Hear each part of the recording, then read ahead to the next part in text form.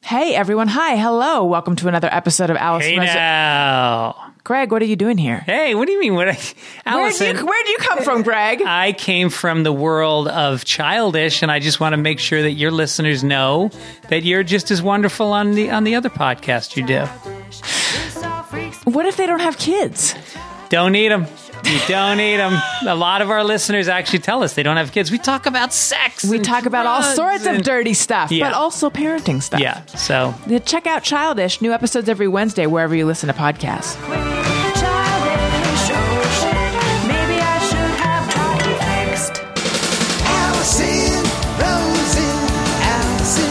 is your new best friend. Allison, with her the good times never end. Allison, Rosen, doing the wavy pencil dance again. Allison's your new best friend. Hey, everyone. Hi. Hello. Welcome to another exciting episode of Allison Rosen is your new best friend. I am delighted to bring in my guest. Now, normally at the top, I would say I'm delighted to bring in my guest, but first I need to chat with my producer, the bad boy of podcasting, Tony Thaxton. However, he is out right now on tour playing drums like the rock star that he is in Motion City Soundtrack. So I don't have him here to chat with. So I was wondering, my guest, who I have not even officially introduced, June Diane Raphael, would you like to be Tony? I mean, I've been waiting to be asked. I thought that this might be like the role of a lifetime. I mean, nothing's ever felt so right.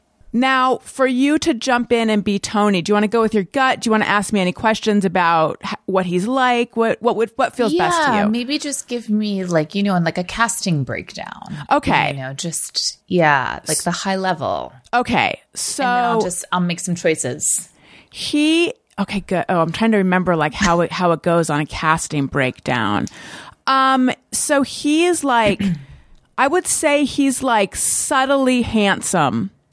And I've taken this in a weird direction suddenly. And so like, it kind of like you don't know it right away, but yes. The more you sit with it, the more it reveals itself. Exactly. I love that. He's actually early 40s, but that's shocking. He feels like feels like mid to late 30s. He's got a dry sense of humor and he can be silly.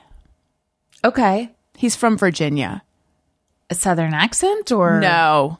I'm not sure. You know, the way that the Virginia manifests itself is what something came up lately where he's like, "Oh, I didn't even know that existed." Just like a wholesome innocence. Gotcha. Okay, great. All right. So I'm super excited to bring in my guest in a moment, but first I just need to catch up with my producer, the bad boy of podcasting, Tony Thaxton, to see what he's been up to. Hey, Tony, how's it going? Hey, Allison. God, it's a beautiful day and I'm happy to be here, happy to be talking to you. I love that. Now, you have been doing these short little tours, and I know that like to get in shape after a year of sitting around, you were going on hikes and stuff. Mm-hmm. How's your stamina? Well, I love the outdoors. I just love being with nature and, the good people of the world.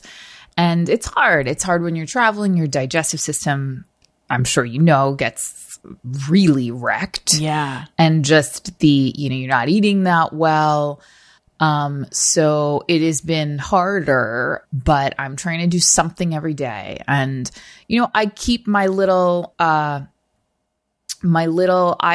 on so I know how many steps I'm taking. So I'm always watching my steps and I'm always watching my points.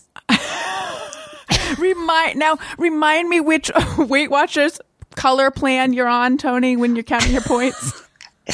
Well, before I started on the road, I was on like a 3,000, a day calorie count. But now I've gone down to about 1,100, which is hard. Wow. And it's really hard when you blow all your points by like 11 a.m. Yeah. Because my God, then it's just like you're in a day. The rest of the day, you have no points to spare. And you got to play drums. And it's hard. And you don't have any points to really, perform. Tony, could I recommend a handful of almonds in your pocket? You'd be surprised how many points those are. I probably would be. So, Tony, as you know, I have been cataloging for the listeners, and it's really amazing that they continue to listen, given that I force people to hear this. My various battles with various insects around the house. I had a little millipede problem in the bathroom. I solved years ago. I solved the termite problem myself, which is something that I really pat myself on the back on all the time. I could have been an exterminator, except that sounds like miserable work. But anyway, get this, Tony. There is a smell in our house now. At first, I worried it was like a plumbing problem, but then pretty quickly we're like, no, something died. We think there's something like a dead something or other in the attic or under the house. And we had someone come out and they searched for it and they are not finding anything. But the smell, it's not overpowering. It kind of comes and goes. What should I do, Tony? It comes and goes. That's haunting. Isn't it? Well, actually, as I said that, I'm like, is there anything, any way it's a ghost? Oh my God. With gas. Like, I don't know. Maybe we need to look at a different specialist because maybe it's not alive at all. Maybe it's a ghost. I didn't even think of that. So who would I bring in? Like a medium that specializes in paranormal IBS? I think so. You know, because I have heard actually that ghosts can have a stench. Interesting. And is it that sort of like salty, acrid death stench that I seem to be something smelling? Something terrible has happened. Something. You know, I think that's the one thing I can say. Something awful has happened in your home. I need an exorcist. You might. That's very upsetting. And you know what? I'm remembering I had a similar experience of a stench coming and going, and I'm trying to remember what it was. Oh. Uh-oh. So I felt pathos in your Tony. Because I remembered. So Allison, there were cats that had a litter in, Oh, this is very sad. It's very sad. In a rental house I was in once, and they got stuck in like the pipes. Oh no. I know. This is very sad. And what I was actually smelling was cat urine. And it would kind of similarly come and go, which is why for days it would be gone and I would think it's over. And then it would come back.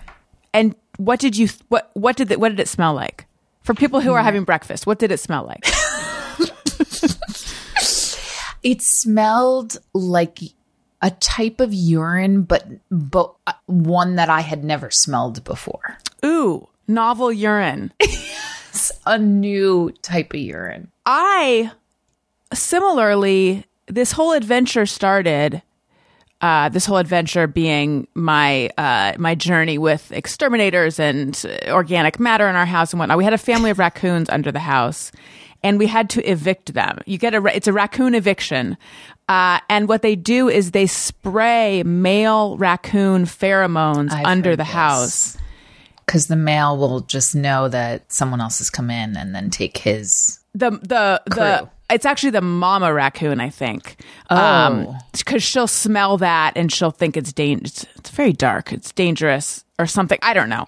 But anyway, it worked. But that, you have not lived. You might think you have. Maybe you rode horses. Maybe you went to a Western-themed summer camp like I do. So you've smelled things in this family. But that is a whole new level once you've smelled male raccoon pheromone pellets. What was I? Hormones are a hell of a thing. I know what I was going to say.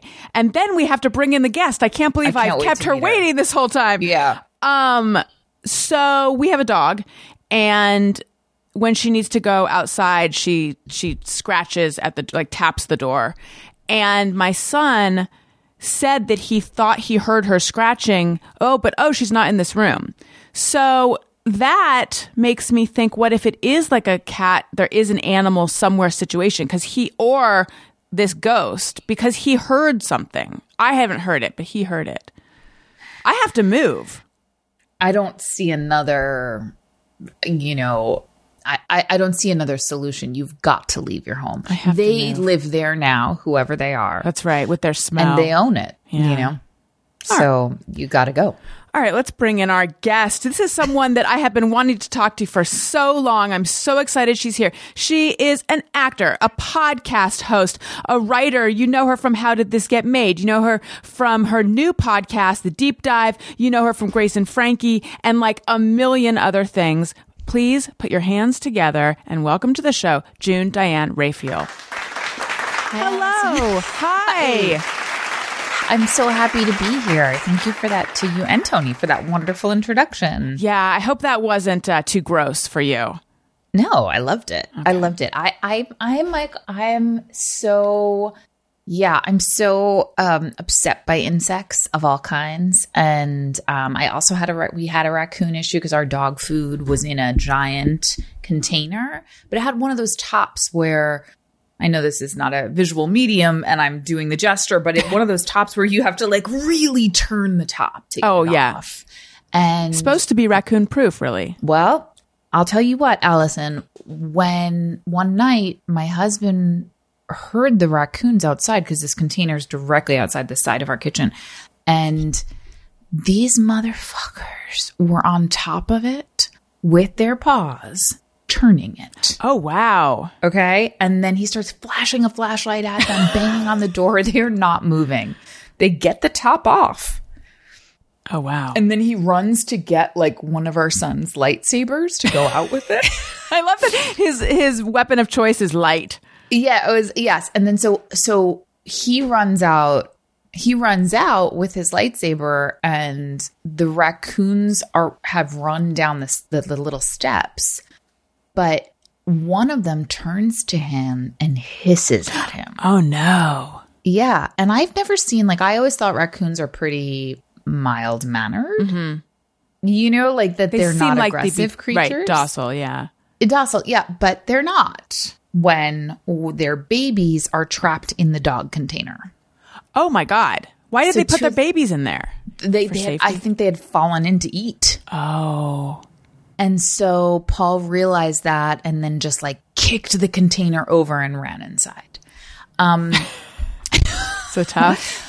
Yeah, but it's terrifying. And I love all animals. I love all creatures. But, honestly, from a distance, from a healthy distance. I like to enjoy the outdoors from indoors, just looking at it through a window. You're a real indoor person. And it's become. I love the great indoors. The older I've gotten, the worse it has become, to the point, and everyone knows about this because I can't shut up about it. I have two boys, and my younger one is just starting. They're both in preschool. My younger one is just starting preschool, and the preschool we go to does this 2-week separation thing where you attend with them for 2 weeks until they're ready for you to leave and you're ready and all that. But it's been 3 hours every day in the sun, and it's come to an end, but it's killing me. That's too much. I can't do it. I'm like allergies. Allergies, skin concerns. Yeah, I can't be out. This is our moneymaker. I mean, like, we can't be out in the sun like that. That's just not a wise investment of our time. Yeah, I mean, me too. I'm really upset, actually, because for a long time, I suffered with allergies in New York forever. And then I moved to LA, and I truly was like, the experience I had my first month in LA, I almost cried because I could not believe what it was like to live without allergies. Oh, wow. I was like, I can breathe every day. I'm not running around with like multiple packs of tissues. My eyes aren't tearing the moment I walk outside. Mm-hmm. I just could not believe this existence was possible. And then just last year, they came back. That was a good, because you moved out here a while ago, though. Yeah. It was a great run. Yes, in 2005. And someone told me, like, they might come back. And I was like, oh, no, that's not for me. Like, I don't live that life anymore. But they have. I'm sorry. Yeah. It's upsetting. So I wake up, take a Claritin, and start my day. I was going to ask what your allergy med of choice is. I'm a Zyrtec gal. You know what? I think I actually took a Zyrtec this morning. I am allergy medicine, agnostic. Like, I'll really? take any one of them. Yeah. Whatever's lying around, but I have to take something right away. Even like a chlortrimeton or a Benadryl that might make you drowsy? Oh, no, all non-drowsy. Okay, got it.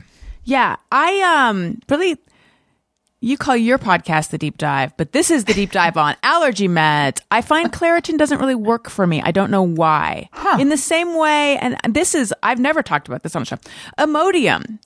Not that I ever use the Turlet, but if I were to, Imodium, like I'm immune to it. I don't know why. Interesting. Really weird. Maybe I don't know. I've developed a totally unhealthy immunity to like Midol and anything that's for period cramps. So I will, like, at the first sign, and I mean first hint of a cramp, I'm taking like 4 Advil. Yes. You know, it's that real. It's that real for me. There is, I'm going to give you a hot tip. You might already know it. There is a medication called Duexis, which is never heard of it. 800 milligrams of ibuprofen plus an antacid, and it's time release. It's prescription, but it's for hardcore cramps, and it's pretty good. Okay. Yeah. I'm very excited to hear about this. Duexis. D-U-E. And you get that from a OBGYN? Yes, that's who prescribes mine. Yeah. Great. So I read an article in The Atlantic, which was about your friendship with Jessica St. Clair, your Deep Dive co-host. Yes. Really, really great article.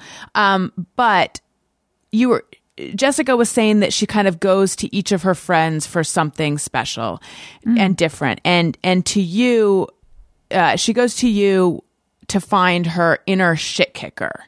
And like, you know how to advocate for things and all of that. And I was very taken with that because I am someone who's trying to learn how to be more assertive, but it doesn't come naturally to me. Does it come naturally to you, or is that something you've had to learn? I think it probably comes more naturally to me than most, but it is also something that I've worked on and have learned. So I have several techniques I use, especially when it comes to like difficult conversations or asking for things that I feel like I need, which is to, you know, ask for something or express my needs and then get quiet. Interesting. What does that do? Well, I think specifically for a lot of women, you know, whether we're negotiating our salaries or advocating for more time on set or whatever it is, you know, I think there's an instinct to make it okay for the other person or to qualify and put a lot of sort of qualifiers around the ask. Totally. To the point where if it's me, I undermine it by being like, if it's okay with you, I mean, you know what? Never mind. Right. And so something, and I wrote a book with a woman we wrote a book about women running for office and the how-to guide. And then my co-author really taught me this because she works with a lot of women on negotiating their salaries. And she said, and she's also worked with a lot of like political candidates on raising money. And one thing she really recommended is like, let's say I was about to ask you for money or campaign check or whatever it is, or, you know, a job, whatever it is, that I would ask and then pick up my pen and, you know, look at it but not say anything, like be able to really sit in the ask and not bail on it, you know, not bail on the importance of it and be ready to also accept a no. Like that's the other thing is like, just you ask for things and people say no, and then you have to like live with that.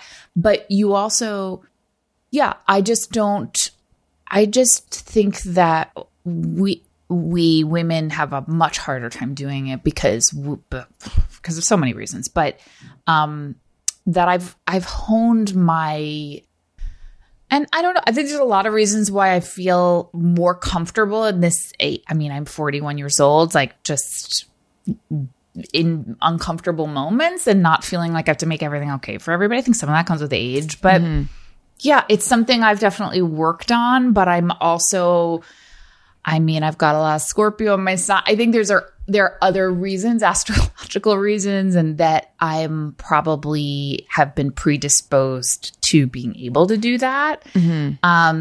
And things I think have happened in my life where I'm like, oh, I think I have a better sense of what the real scary stuff is in life, and it's not asking for more money. It's just not, you know? So I'm able to kind of contextualize my fears, I think, in a better way. For me, I do start to worry about how, and this is, I would like to be free of this. Sure. And I would like you to teach me. I'm just kidding. Set you free. My thing is, I think about what my ask is, and then I think, but how is that going to be taken by that person? What if they have negative feelings? What if they feel pressured? What if they this? What if they that? What if that just somehow, what if that makes, I mean, this is like crazy, but what if that makes them feel like they want retribution, or like they get mad at me, and that's where I start circling and cycling. Yeah. Do you not have that? I mean, listen, what's interesting about this conversation is I was actually just asked for something recently that I was like, oh, that person should not have done that. And in fact, they completely overstepped. And I am upset because it was an inappropriate ask, and it hurt me, and it like actually will change the course of our relationship. So I do think that can happen and that's possible. But I also feel like I have to trust myself and my own intuitions in terms of just the world, you know, and I do feel like I got a pretty decent sense of social interactions and like what is reasonable, right? You know, I guess that's the thing. If I was walking around the world like burning bridges left and right, and would look at my past and see like, oh, I've destroyed so many things I care about, then I might say like, yeah, let's rethink this. Like maybe what you're doing is not working. But right. I have a feeling, Allison, for you, and I think it's true for me. I have wonderful relationships in the world, and I think people enjoy working with me. And so I can trust that, you know, I think that if I ask for something that it's within reason, you know, and that, so, and then so I don't know. I also think that if you make an ask and someone's like, ooh, it's not comfortable, or you shouldn't have asked for that because of A, B, and C, then if that were to happen, then I think I would say like, okay, you know, and be able to approach that next moment. The other thing too is like, I don't know. I just feel like when those voices come up, because I'm not going to say I don't have them. I'm like, oh, does that director hate me now? Do they think I'm bad? Am I a bitch? Like maybe I shouldn't have done that. You know, I have that all the time. But what I try to do is kind of think like, oh, is that really what I'm thinking? Or is that what I have been? I have internalized because misogyny is so pervasive that I cannot see it, that none of us can, because we have been conditioned to, you know, to be caretakers and to not advocate really strongly for ourselves. Yes. So it is interesting watching my husband navigate all these kinds of things. And, you know, I appreciate running stuff by him because it's so much less cloudy for him. It's just very like, it's very cut and dry and straightforward. Lovely. Yeah. And like this refreshing. This is that person's responsibility. This is yours, you know, and sometimes he's confused why I feel paralyzed. Yeah. Yeah, I know. Yes. For it to be that simple. I wanted to ask you on the most recent deep dive. You mentioned that you were a full-grown woman in 4th grade, and that your experience was always wanting to be smaller. Can you talk about that a little bit? Well, I'm 5'9", and I was my full height, I believe, by 6th grade. So I don't know how old I was at 11, whatever that is. I was my full height by 11. And so that was hard. I was towering over the teachers, I was towering over the boys. I loved boys. I wanted to be pretty and cute, and I wanted them to like me, and I felt giant, I felt so big. And it was very hard to be big. And I felt uncomfortable in my body. And so, yeah, and I had people, when I played basketball and I played sports, I had a lot of coaches who were excited to see how big I was, and like they would like parade me around the field to intimidate the other team. Like a zoo animal, but I was like, I don't want to be this. I want to hide away. I want to be dainty. And I had a friend who was my best friend who was like small and blonde and like adorable little tiny features. And I felt like a giant. And there are still times I find where that feeling will come back up, where I feel like I'm too much, like I'm just too much for someone. And I find myself really gravitating toward women in my life who are too much, I think St. Clair is such a wonderful example of like someone who's she's such a wonderful person, and she's like living out loud and is a brilliant performer, but also just like a wonderfully loud and crazy personality. And I just gravitate toward women. And I think my mom was the same, but who feel big now. So, but it was definitely taking me a really long time. Actually, it wasn't until I went to acting school where I had this teacher at NYU say to me, Stella Adler Studio of Acting, that she told me I was like hunching over. And she pulled my shoulders back. It was in some like movement class or bodywork class. And she pulled my shoulders back and she said, do not try to make yourself smaller and do not be embarrassed about your breasts. Oh, wow. And she had me like walk around the room in front of everyone.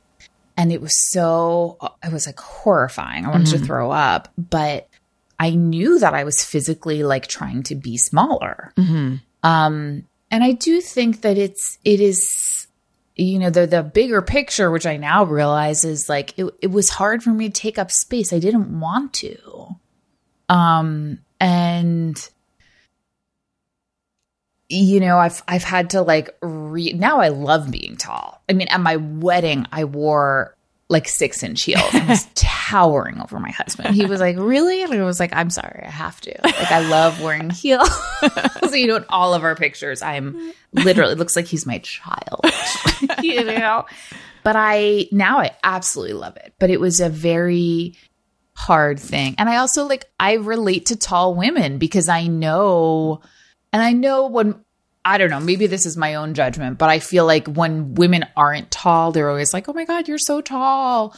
It must be so wonderful to be tall. And they seem like they want to be tall. And I'm like, do you really want to be tall? Because I was this tall at 11. And it's also what comes with that is also grown men treating you like you're a woman when you're a child, and walking down the street and like having to sort of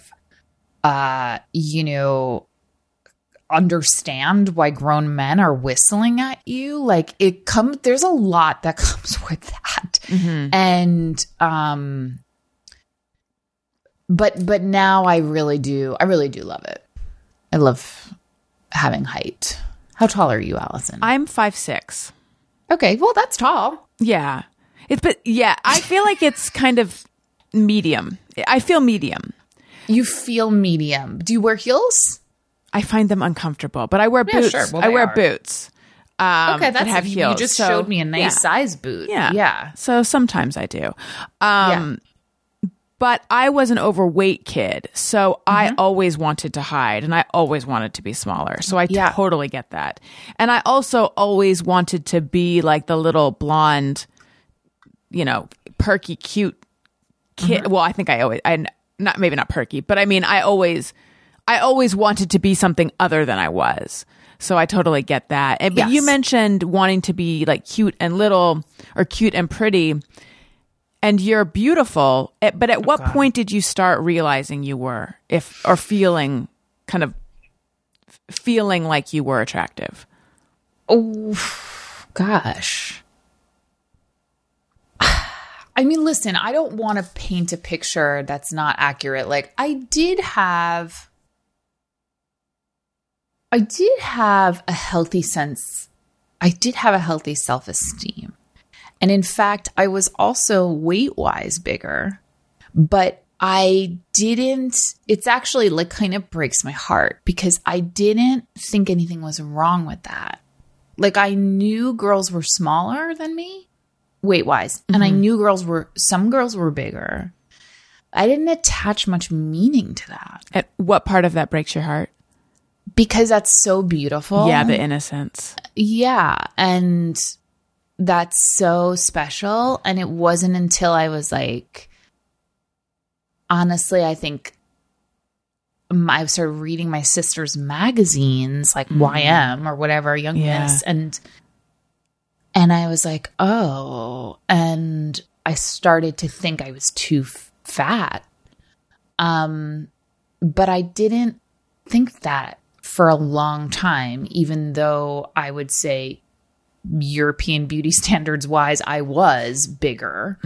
But I didn't experience myself that way. I didn't experience the feeling of that until probably like 12 or 13. And then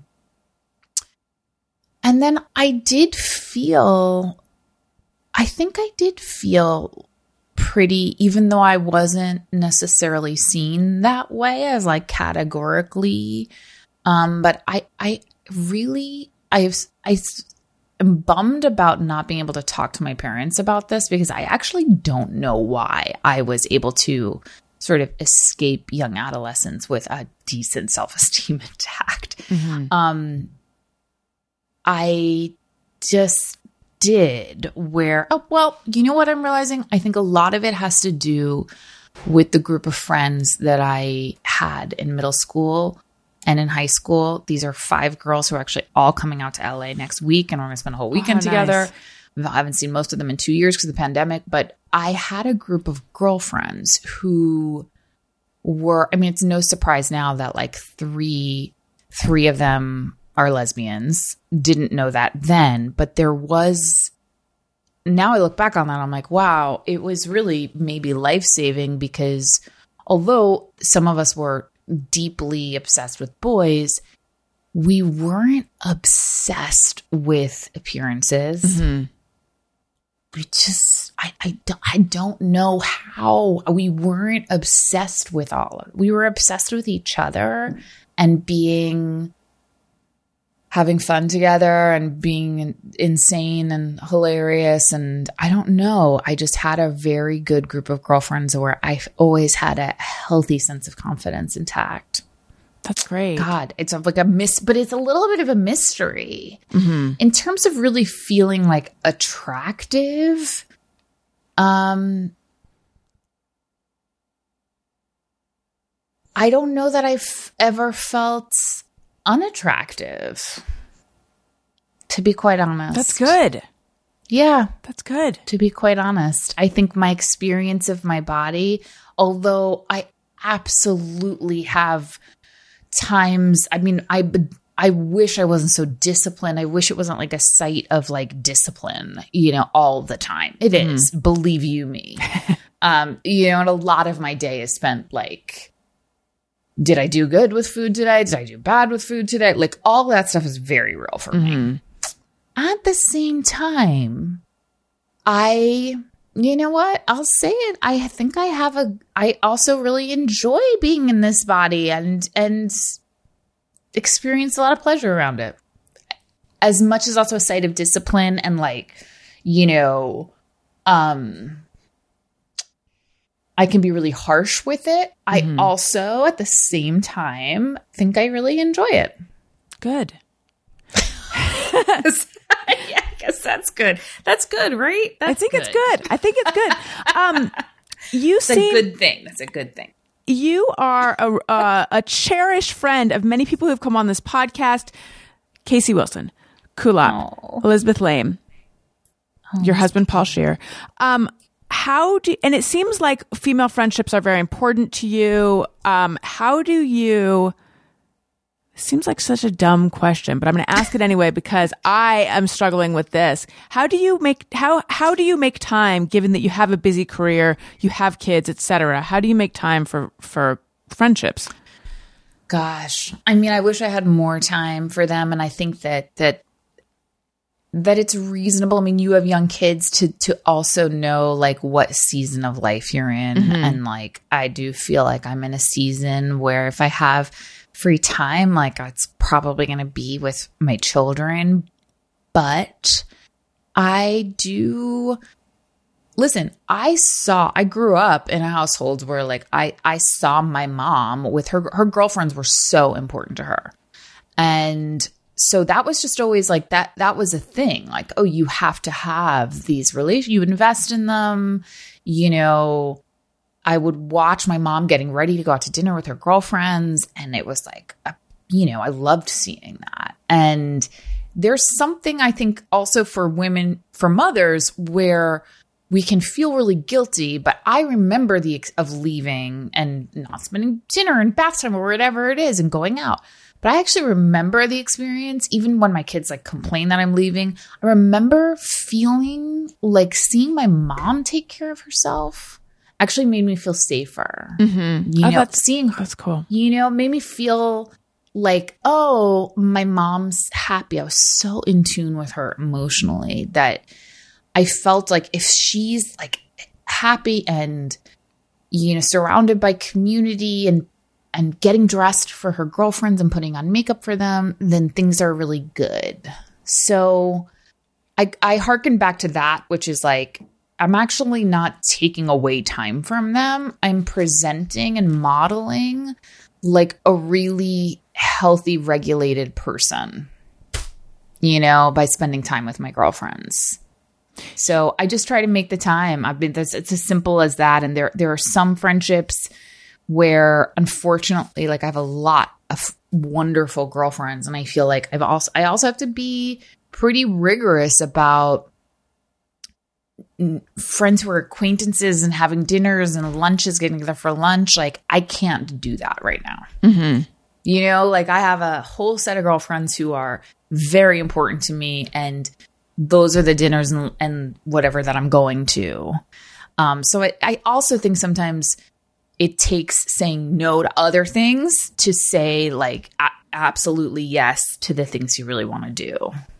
You seem so sane and centered and like you've got your shit together so much. Honestly, I think you found me on a good day. Like I feel like if this was a different day, because I'm a different person according to every day of my menstrual cycle. Oh, and for yes, for whatever reason, I feel like really like I'm presenting a very well-rounded person. But believe you me, this fluctuates. Where are you in your cycle currently? Such a good question. So I am currently like 2 weeks away from getting my period. Okay. So for me, this is my good week. I saw my gynecologist yesterday.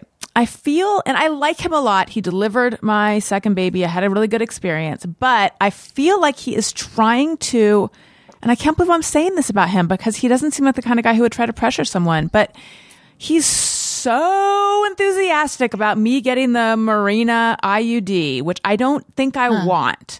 I did IVF. I think I'm pretty sure there's no way I could ever get pregnant.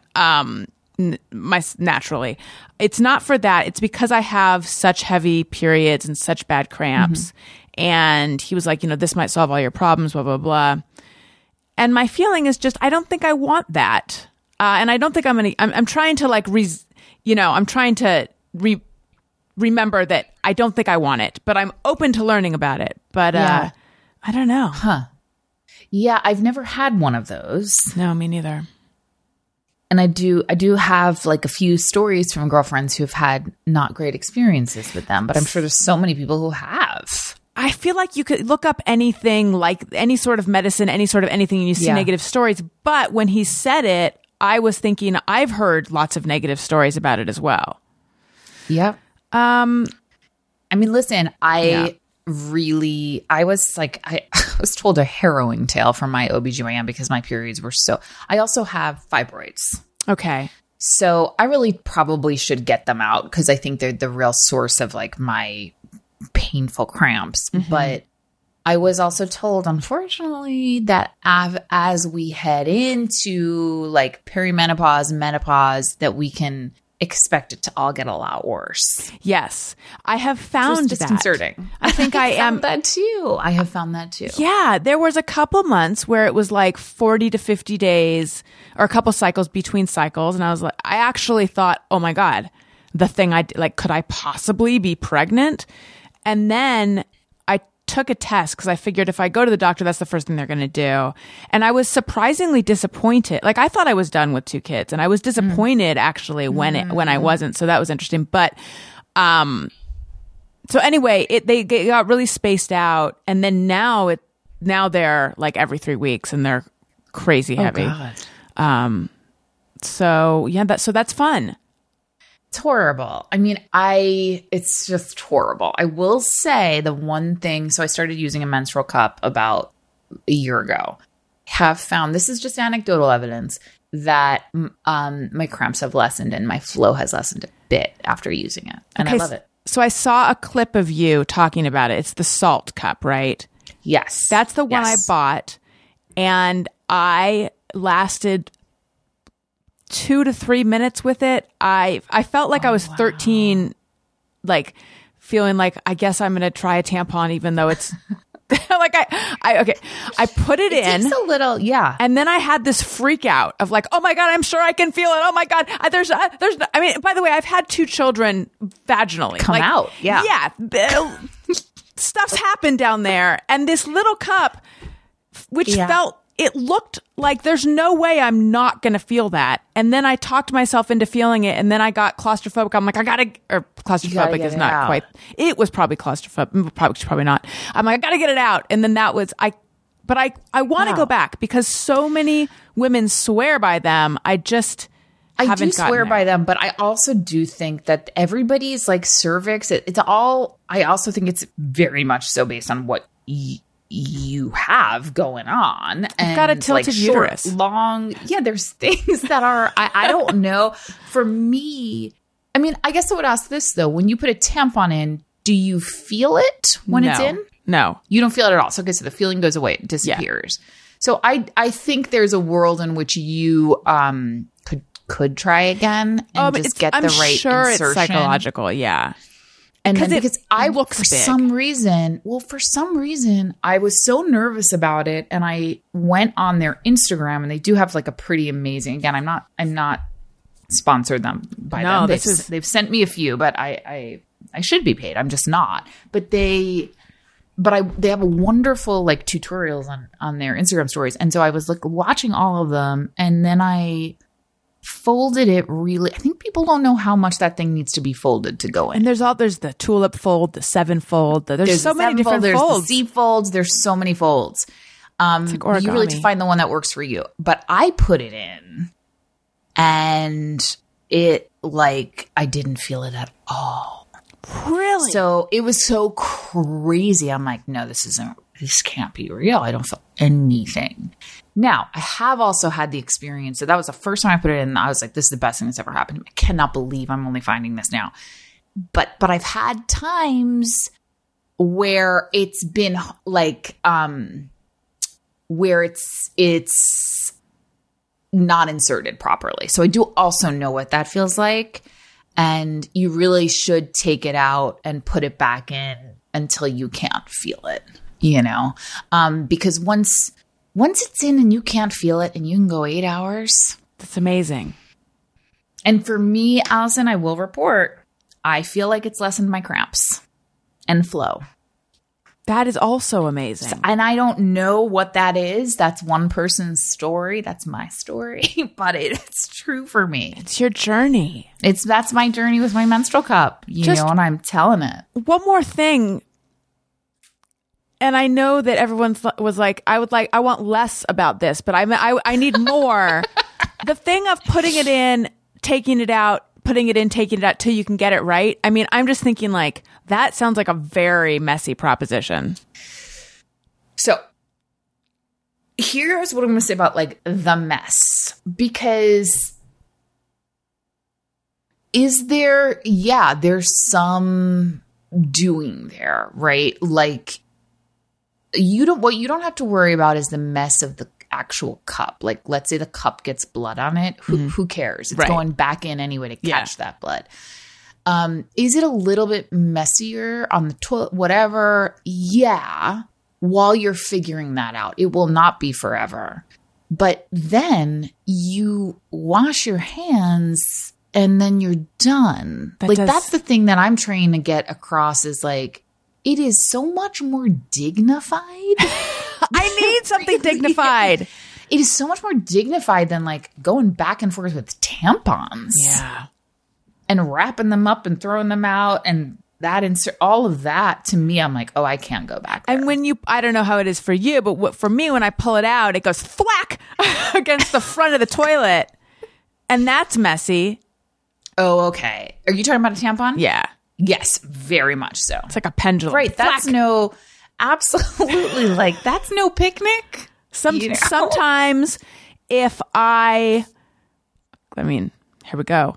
I don't like to pee with a tampon in, even though you can. I just don't like to.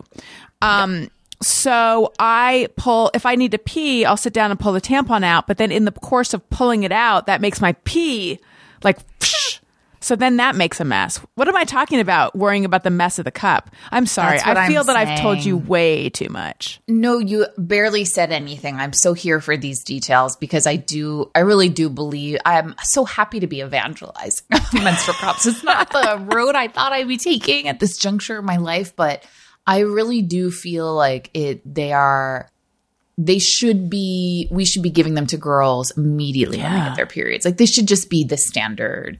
And I really do think that we've just become so used to what the experience of a tampon is that it seems more sanitized. Right. It seems better. And the truth of it is like the menstrual cup is easier in the end, more sustainable for the planet. There's so many reasons why it's a better experience, but I think there's a learning curve like there was for tampons. We just don't remember it anymore. When I found out I was having boys, one of the things that I thought was, oh, I guess I'm not going to help them with their first periods. And I actually felt a little bit sad about that. Which is something that I could discuss in therapy. Speaking of, this podcast is sponsored by BetterHelp. Is there something interfering with your happiness or preventing you from achieving your goals? Look, you guys know I am big fan of therapy. It has helped me so much. I have 2 friends right now who are doing BetterHelp. And so right now, starting up with a traditional therapist can be difficult to get in with a traditional therapist because they have these crazy long wait lists. Whereas with BetterHelp, you can BetterHelp will assess your needs and match you with your own licensed professional therapist, and you can start communicating in under 48 hours. It can be more affordable than traditional therapy. Financial aid is available. And if you don't feel like the first therapist you're put with is a match, you can change as many times as you want. There's no extra charge. You don't have to feel like you're committing to something. I have 2 friends right now who are doing BetterHelp, and they are getting so much out of it. The first one, or the one friend, the first therapist they were matched with, they're still with that person. It has been great. The other one liked the first therapist, felt like maybe it wasn't the right match, and then, asked to be put with a new therapist. Loves the second one. They're both getting so much out of it. Visit betterhelp.com/bestfriend. That's better HELP, and join the over 2 million people who have taken charge of their mental health with the help of an experienced professional. In fact, so many people have been using BetterHelp that they are recruiting additional therapists in all 50 states. There's a special offer for Allison Rosen is Your New Best Friend listeners. Get 10% off your first month at betterhelp.com/bestfriend. Again, that's betterhelp.com/bestfriend. I also want to talk to you guys about the Ring Alarm. I love the Ring Alarm. Protect your home with Ring Alarm. For a special offer, go to ring.com/best friend. It's the perfect way to start your Ring experience. So when we moved into this house, Daniel wanted to get an alarm system, and I did some research, and I had qualms about the various ones that I was hearing about, or the various ones that I had heard, the names that I had heard. There was, pros and cons of each, but nothing really sounded right to me. And then I was talking, and I've mentioned it before, but I was talking to the guy who straightens my hair, who is he is the ultimate consumer. He researches everything. He gets good deals. He knows what are the good products. And I asked him what he uses, and he said he had just got the Ring Alarm. And I was familiar with Ring because we had a Ring doorbell. We rely on our Ring doorbell. I cannot imagine life without that.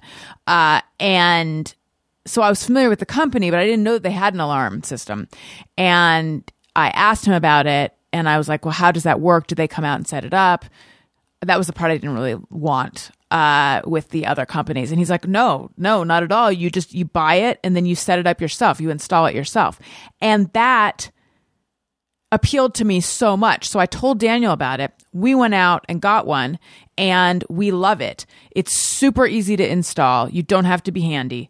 Daniel is handy, but but I think I could have set it up, and I'm not. I think I could have set it up myself. It's a quick installation, and it just brings you peace of mind. We went on vacation a couple years ago and felt so confident knowing that we could see what was going on in our house from far away. So it just brings you really good peace of mind. Protect your home anytime from anywhere with Ring Alarm. Go to ring.com/bestfriend for a special offer on a Ring Alarm security kit today. You can build the system that's right for your home and have it up and running in minutes. That's ring.com/bestfriend. That's ring.com/bestfriend. Okay. So, we don't have, I know you have a heart out. We don't have that much time. I am trying to figure out what we should talk about. Do.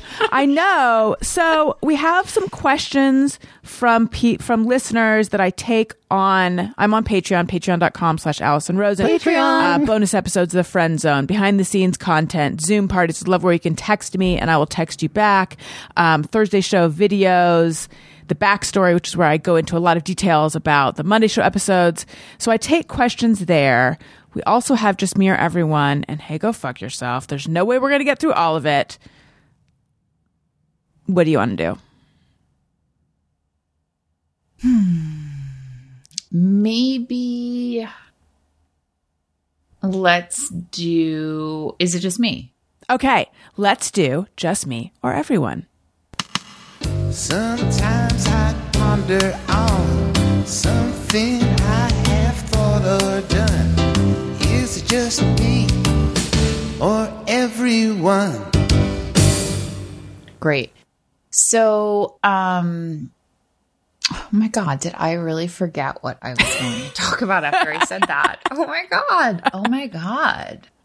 OMG. Well, I know. Okay, so I have one, and maybe I'll think of the other one. And I have talked about it on Deep Dive, but it's really, I'm fascinated by where people land on this. Okay. And I know actually it's not just me, but I also think it's a minority of people who cannot sum up the emotional strength, fortitude to unpack their suitcases when they arrive back from a trip. Yes. So wait, which one are you? Are you an immediate unpacker or are you No, leave I'm it? not, my friend. You're a let it ride. Well, I just now while I was getting ready, I was like, oh, I have to blow dry my hair. And I was searching around the bathroom. I'm like, where's I had that Revlon big old guy that sort of, yeah. So wait, the one that Casey St. Onge has told everyone, it's like a brush and a blower Correct. thing. Yes. Yes, it's life-changing. Yeah. It's taken my hair, my blowout time from 15 minutes to 7. Oh my God, suck it, Dyson. Okay. I mean, I was gifted by my mother-in-law the Dyson, so I do have that, but I find this to be better, just quicker. Now, is it permanently damaging my hair? And am I losing my hair because of it? Maybe.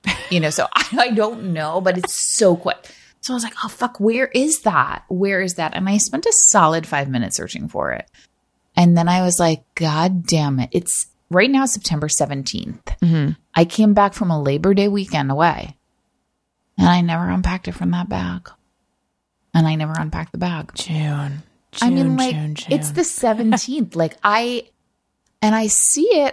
And here's the thing. So wait, with have the you Away air suitcase. dried every time since then? You know what, Allison? I don't blow dry my hair. I think that's okay. I admire it. Also, like, okay, so I will say one thing about this. I am in the middle of a shooting schedule right now. So my hair is done almost every day. And Got it. so someone is blow drying it. And then when I'm not working, I'll usually try to make that blowout last. Mm-hmm. You know what I mean? Like, I'll go to great lengths to get as much mileage as I can from that professional blowout. Is this like a dry shampoo situation? Oh, sure. Okay. It's a dry shampoo. It's like a silk wrap. It's a silk pillowcase. It's like it's if I'm working out, like a special sweatband. Yeah. Like, we're really going to make that last. But so anyway, it was in the suitcase and I'm like, this is the thing about the Away suitcase. I have a mini that's pink and it's so cute that it's also now not an eyesore in the closet. I know it's You know almost. what I mean? Yeah, it's almost like an objet. It's good looking. Yeah. I don't hate when my eyes fall upon it. Right. Because I'm like, that's a nice color pink. It's like the palest of pinks. I know the one you mean. And by the You way, do? Away is a sponsor on my podcast. Oh, perfect. I love the Away suitcases, but it's good and bad, right? Because they do their job to get you to and fro, but I don't really feel compelled to unpack it. No. So, and as time goes by, every day that passes, I'm like, is it today that I unpack that? And it never seems to be today. Yes. So I just wonder, I'm fascinated by how people travel. I'm fascinated by like good packers and too. how it's done. You know what I mean? Like, I'm just like, wow. And is it me or does anyone else really fucking struggle with getting their toiletries, getting all this stuff? And I've had people say to me, oh, just have a toiletry bag and then that's the bag. And then just you put that back and forth. And I'm like, in theory, yes. But the reality of that, it's like there's different products for different times. Was it you that posted a photo of all of your skincare stuff Yes. when you were on a trip? You saw Okay. how much I had. Yeah. I mean, It's a shocking amount. could a human afford to duplicate that? I don't think so. Oh, I can't buy two of everything. No. Yes. I'm also fascinated by this. I'm fascinated by people who roll their clothes. Do you do that? Oh, And my it's supposed to take up less God. space. I bought packing blocks. I don't travel very much anymore. There was a period of time when I was on the Adam Carolla show where we were traveling a lot, and I had gotten it down to like, if it was just for one night, a carry-on, I would wear onto the plane what I was going to wear to the show did I do that? That sounds insane. What I was going to wear to the show that night. And so it was just like my makeup and my hair stuff in the suitcase and like, something to wear on the plane home the next day. This is too much boring detail. What I'm trying to say is the toiletries and the makeup no, sorry. I packed my clothes. I put on full makeup in the morning. That's what I did. So I didn't have to travel with all my makeup. Wow. Did you travel? Well, see, I can't do that. I can't. That's And I'm not recommending that. I'm just trying to remember how I had done it. Yeah. I also find that transferring hair products into little containers is very tedious and That's all of not that. It's for a whole me. thing. That's not a life I'm interested in living. Yeah. I don't unpack immediately if I arrive late at night or something. Then I leave my suitcase at the foot of the bed. I do try to unpack sort of quickly, but but I'm like a messy, cluttery person. So that's Yeah. out of character for me. Like when we go see, now going anywhere with the kids involves a plethora of tote bags and whatnot. And I try to Sure. unpack those, but I do tend to leave a tote bag that has like a stuffed animal, 3 diapers, and a random iPhone that we use for music. That'll sit on the kitchen table for 3 weeks. Right. Oh, sure. Yeah. Our kitchen island and sort of the catch-all areas it's a shocking, like, Filene's basement grab bag of things, that remain there for a long time. I love a Filene's basement reference. Do they have those out here? I actually have never seen one in LA. I feel like Ross Dress for Less is sort of the, but nothing beats Filene's. Also that store Strawberry. I don't think I ever went into Strawberry, but I passed 1,000 of them. Unfortunately, I had a terrible incident at Strawberry on Union Square. I don't think it's there anymore. It's a very long story, but basically I took a wheatgrass shot in the morning before Casey and I took the train we used to live in Brooklyn, and we took the train into Manhattan, and I'd never had a wheatgrass shot in my life, and my stomach exploded. Oh, no. And I had to run into the Strawberries. Oh, God. It's really quite shocking. My body turned on itself, and I demanded that Casey get me a garbage bag and a new outfit from Strawberry. And it was just really, really terrible. Yeah, I mean, I shit myself on the subway and then ran into Strawberries to because we had a whole day ahead of us and I was so far away from home. Yeah. Did she get you a cute outfit from Strawberry? I remember it was tight black pants. That was during a time in New York where every girl at night you'd see eat in tight black pants, a sequin top, eating a slice of pizza at the end of the night. I feel like that's the outfit I got at Strawberries. Oh, that sounds so cute. And that also sounds awful, but I'm glad it all worked out courtesy of Strawberry. I'm looking at the time and I'm realizing I have to let you go because you have to get to set. This was so delightful. Please come back. Tell everyone. I would love to come back. I feel like we just got started and the time flew by. I am going to choose to believe that you're being, because I feel like people always say, come back. It really did. I feel like you're really did, Allison. And I am going to believe that you're sincere and I'm going to hit you up about coming back for real. Oh, I'm sincere on both counts. Perfect. Please hit me back. And I just want to tell your listeners, because we actually, the Jane Club, which is a community platform that I started about 5 years ago, where we have some incredible classes and events, and we do meditation every day. We have book clubs, we have cocktail hours, we have programming for children, and it's basically where I've gone after I could no longer handle Facebook and Twitter. It's just a wonderful community.